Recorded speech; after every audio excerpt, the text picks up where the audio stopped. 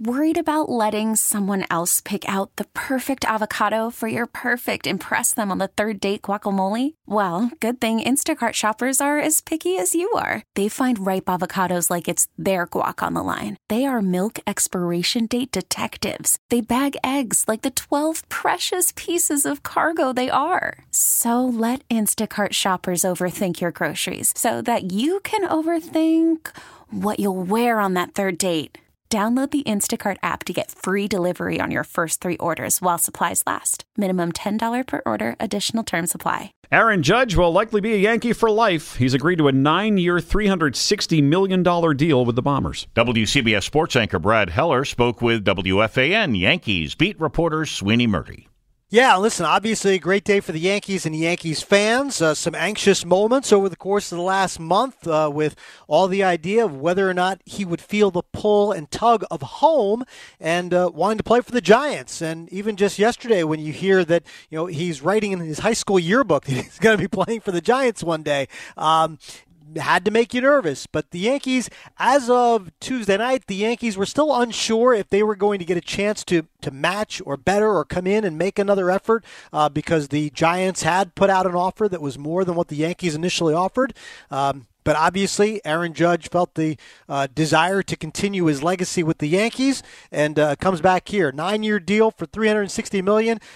That's a lot more than what the Yankees initially offered in the spring. What followed was 2 things. Aaron Judge became a free agent where other teams could enter the market, and he put together one of the best seasons we've ever seen, let alone in a free agent year. And obviously, he got the benefit of that. It was $213 million was the contract. The Yankees made it public for an opening day that he turned it down, and we've seen quotes from Judge. I guess it was Time Magazine. He said he felt the pressure. He didn't love the fact that those numbers got out there, and then he goes out and has this incredible season. So from where we were opening day to where we are now, I mean, could you have envisioned that this could have been possible for Judge? Well, yeah, of course. I think this is always possible, and frankly likely. I really did. I would have been shocked if he had left the New York Yankees. Everything just made a lot of sense here.